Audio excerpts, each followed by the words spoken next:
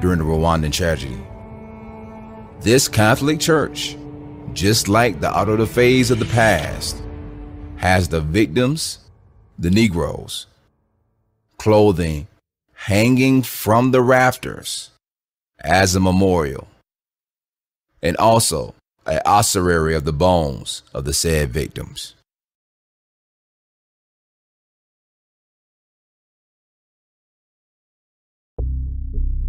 The interesting thing about the Franciscan Bone Chapel is that the Franciscans were fierce enemies of the Jews and were the catalyst behind riots that led to massacres of Jews in Navarra.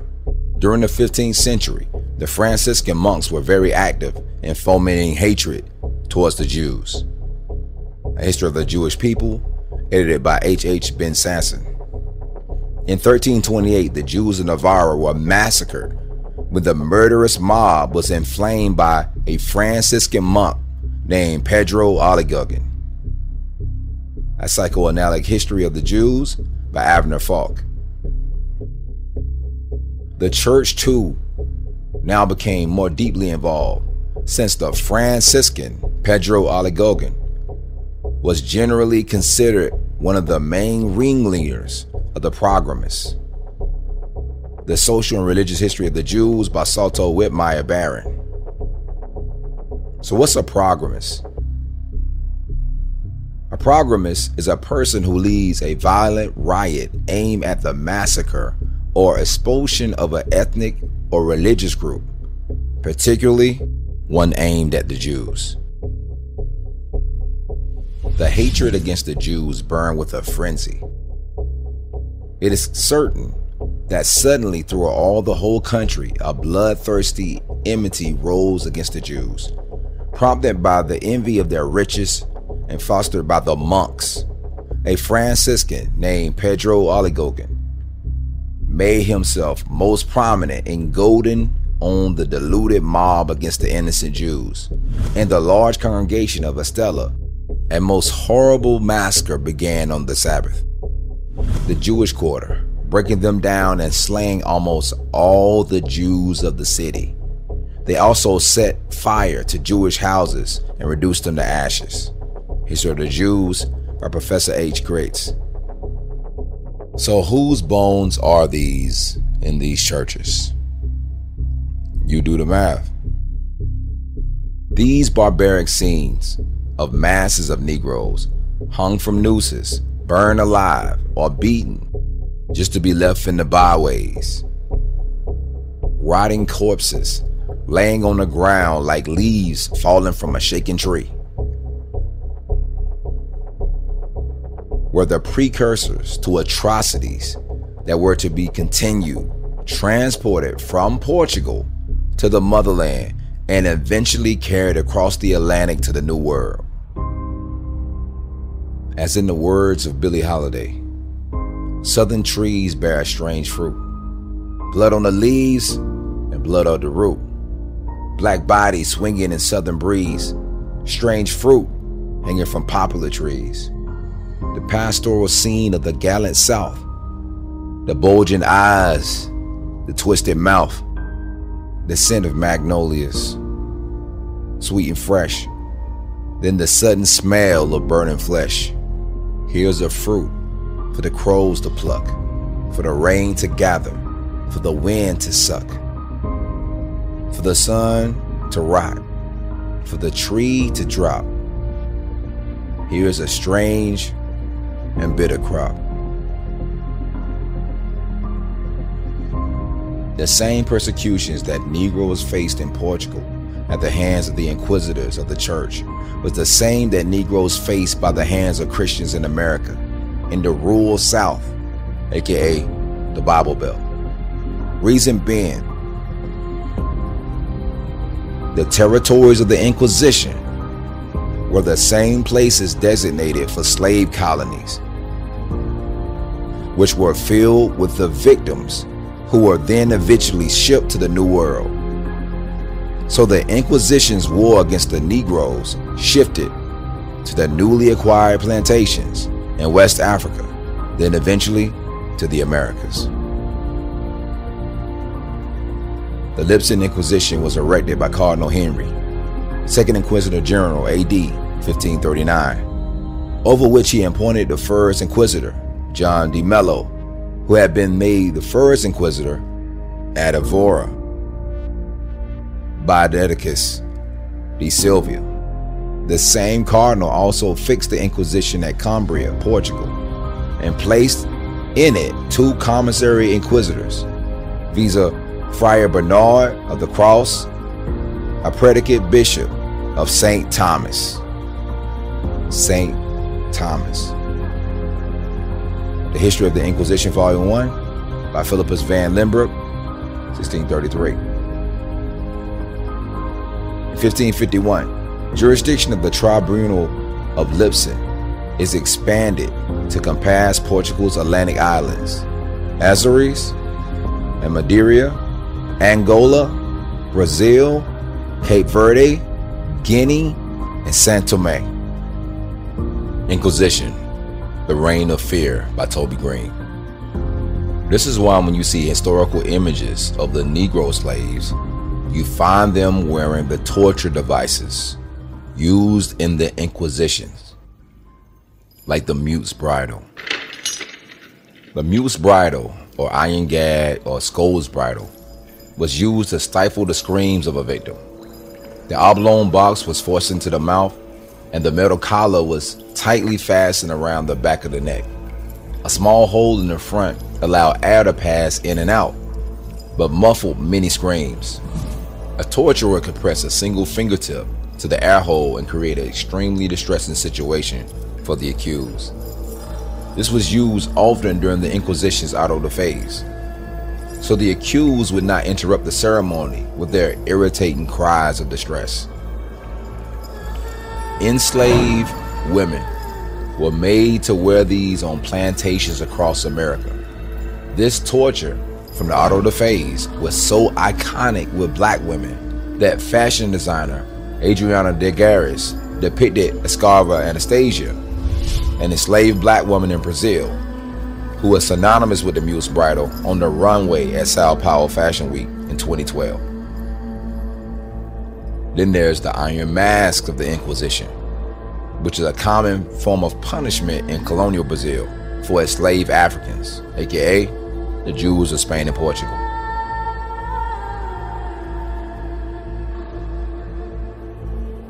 Sometimes one sees on the streets two blacks running about with a heavy and measured step, their massive leg chain hammering the pavement. Such a dreary device marks two fugitives judged unworthy of trust, who are attached to each other so as to make any future escape impossible. Further down, you might notice a slave wearing an iron mask. A iron mask, locked solidly, quite similar to the ones that the knights once wore in the Middle Ages, in praise of black women, heroism in slavery, Simone Schwarzbart and Andre Schwarzbart. Even the torture rack was transported to the colonies. The following is a poem from Annan, Jamaica, a poem in 3 parts. A British muse disdains, lo, torture rack, whips, famine, giblets, chains, rise in my mind, appall my tear-stained eye, attract my rage, and draw my soulful felt sigh. I blush, I shudder at the bloody thing. Others are stripped and hung up by the arms, their feet tied together at the end of a heavy piece of timber, and is put between their legs in order to stretch their bodies, and so to prepare them for the torturing lash. And in this situation, they are often whipped until their bodies are covered with blood and mangled flesh. And in order to add the greatest keenness to their sufferings, their wounds was washed with liquid salt. Their bloody scenes are constantly exhibiting in every slave-holding country. Thousands of whips are everyday stain in African blood. Even the poor females are not permitted to escape these shocking cruelties. American slavery as it is A Testimony of 1,000 Witnesses by Angela Grimmick, Sarah Moore Grimmick, and Theodore Dwight Weld. Then there's the wheel, also known as the Catherine wheel or the breaking wheel. It was a form of capital punishment adapted from the rack for the Spanish Inquisition. Torture methods had to provide variety and surprise. The more forms of torture, the greater chance that the accused infidels would confess their crimes and embrace the church. The convicted would be bludgeoned to death, repeatedly hit. From clubs, thick tree branches, and other implements would break the bones. The mangled body of the convicted will be placed on display unto death. In some instances, the dying convict will be kept alive as long as possible to drag out the painful process of awaiting death from broken bones. In Suriname, situated on the South American coast, breaking on the wheel was carried out to its ultimate and horrific end, no coup de grace being administered. J.G. Stedman recounts in his book of his travels between 1772 and 1777 how in one execution he saw a Negro slave tied to a wooden cross or St. Andrew's cross. The slave's left hand was then chopped off by the executioner using a hatchet. Next, seizing a heavy iron bar, he rained repeated blows on the victim, breaking his bones to shivers until the blood, marrow, and splinters flew around the scaffold. The slave, still alive, was untied. In his writhings, he fell off the wheel onto the ground, cursing his tormentors. Such was his agony that he begged that his head should be chopped off. What a way to go! The guillotine, the pendulum, the 1,000 cuts, the Spanish donkey, and 66 other ways of putting someone to death by Jeffrey Abbott. And as the persecution and slavery of the Negro Jews continued, the more gruesome the tortures became. The documented excess of some plantation owners defies belief. Branding, indiscriminate flogging, rape, and killing are a matter of course.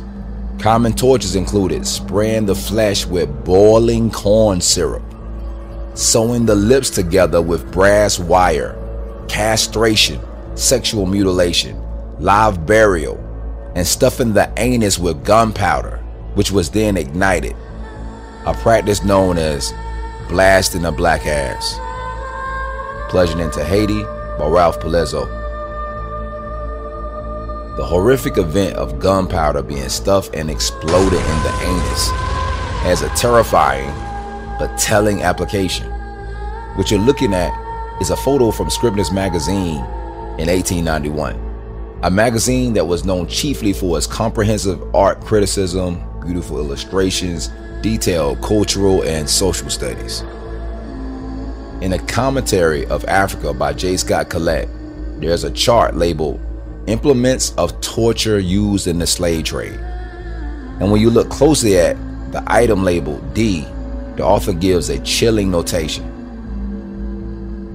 D, tin cone containing gunpowder, smuggled into the Sudan as sugar by slave traders. This cone was presented to Mr. C.H. Allen by General Gordon, who said he had captured hundreds of them in a slave trader's camp. So the gunpowder was inserted through the rectum via a tin or metal cone tower, then afterwards lit. And according to the general, hundreds of them were used in this torture, which is scarily similar to another torture used against the Hebrews by the Portuguese called the Judah cradle, where a victim would be hung above and lowered onto a cone pyramid. The sharp tip of the cone was forced into the anus or vagina until surrender or death from internal bleeding. But these tortures were not the end of this nightmarish reality. Most, even after suffering these tortures, also had to endure the mental anguish of having their children taken from them. and being shipped to the Congo, Angola, Guinea, and St. Thomas. All Jewish children below 14 years of age were torn from their parents' arms, dragged into a church, and baptized. Those under 3 years of age were given to Christians to receive a Christian education, or in other words, to be raised as slaves. Those between 3 and 10 years of age were put on board a ship and conveyed to the newly discovered unwholesome island of St. Thomas, called Ilhas Paraísas, the Isles of Perdition, which was colonized by the Portuguese condemned criminals to fare best they could. Those between 10 and 14 years were sold as slaves. The Jews and Moors in Spain by Joseph Krauskopf. See, there was a record kept, a log of punishments for the convicted of the Inquisition. You could call it, like a little black book, the Code of the Inquisition, with all the punishments for every supposed crime, together with the mode of conducting the trial, so as to elicit the guilt of the accused. All this is contained in a large manuscript volume, in a folio, carefully preserved by the head of the Holy Office, and stylized Praxis Sacrae, Roman Inquisitions, and sometimes Libro Negro, the Black Book. The Dutch Reformation by William Carlos Martin. And in this Black Book, the punishments of the accused are recorded. So let's take a look at it. Page 299. And shall be sent to the galleys, and if female, she shall be exiled to the island of Principe, St. Thomas, or Angola. Page 303. Whipping, and shall be exiled for the same period to the kingdom of Angola, or some parts of Brazil, as it may be determined by the inquisitors. Page 325. And shall be sent to the galleys, or exiled to St. Thomas, or Angola. Page 293. And women shall suffer the same penalty of whipping, and exile to the island of Principe, St. Thomas, or Angola. Page 276. And if female, she shall be exiled for as many years to the Brazils or Angola. Page 326. If there is no lawful proof to convict them, they shall be put to torture. Persisting in denying it, they shall be exiled to St. Thomas, Angola, or Brazil. A narrative of the persecutions, the bylaws of the Inquisition of Lipsin, both ancient and modern, in 2 volumes, by Hipólito José de Costa.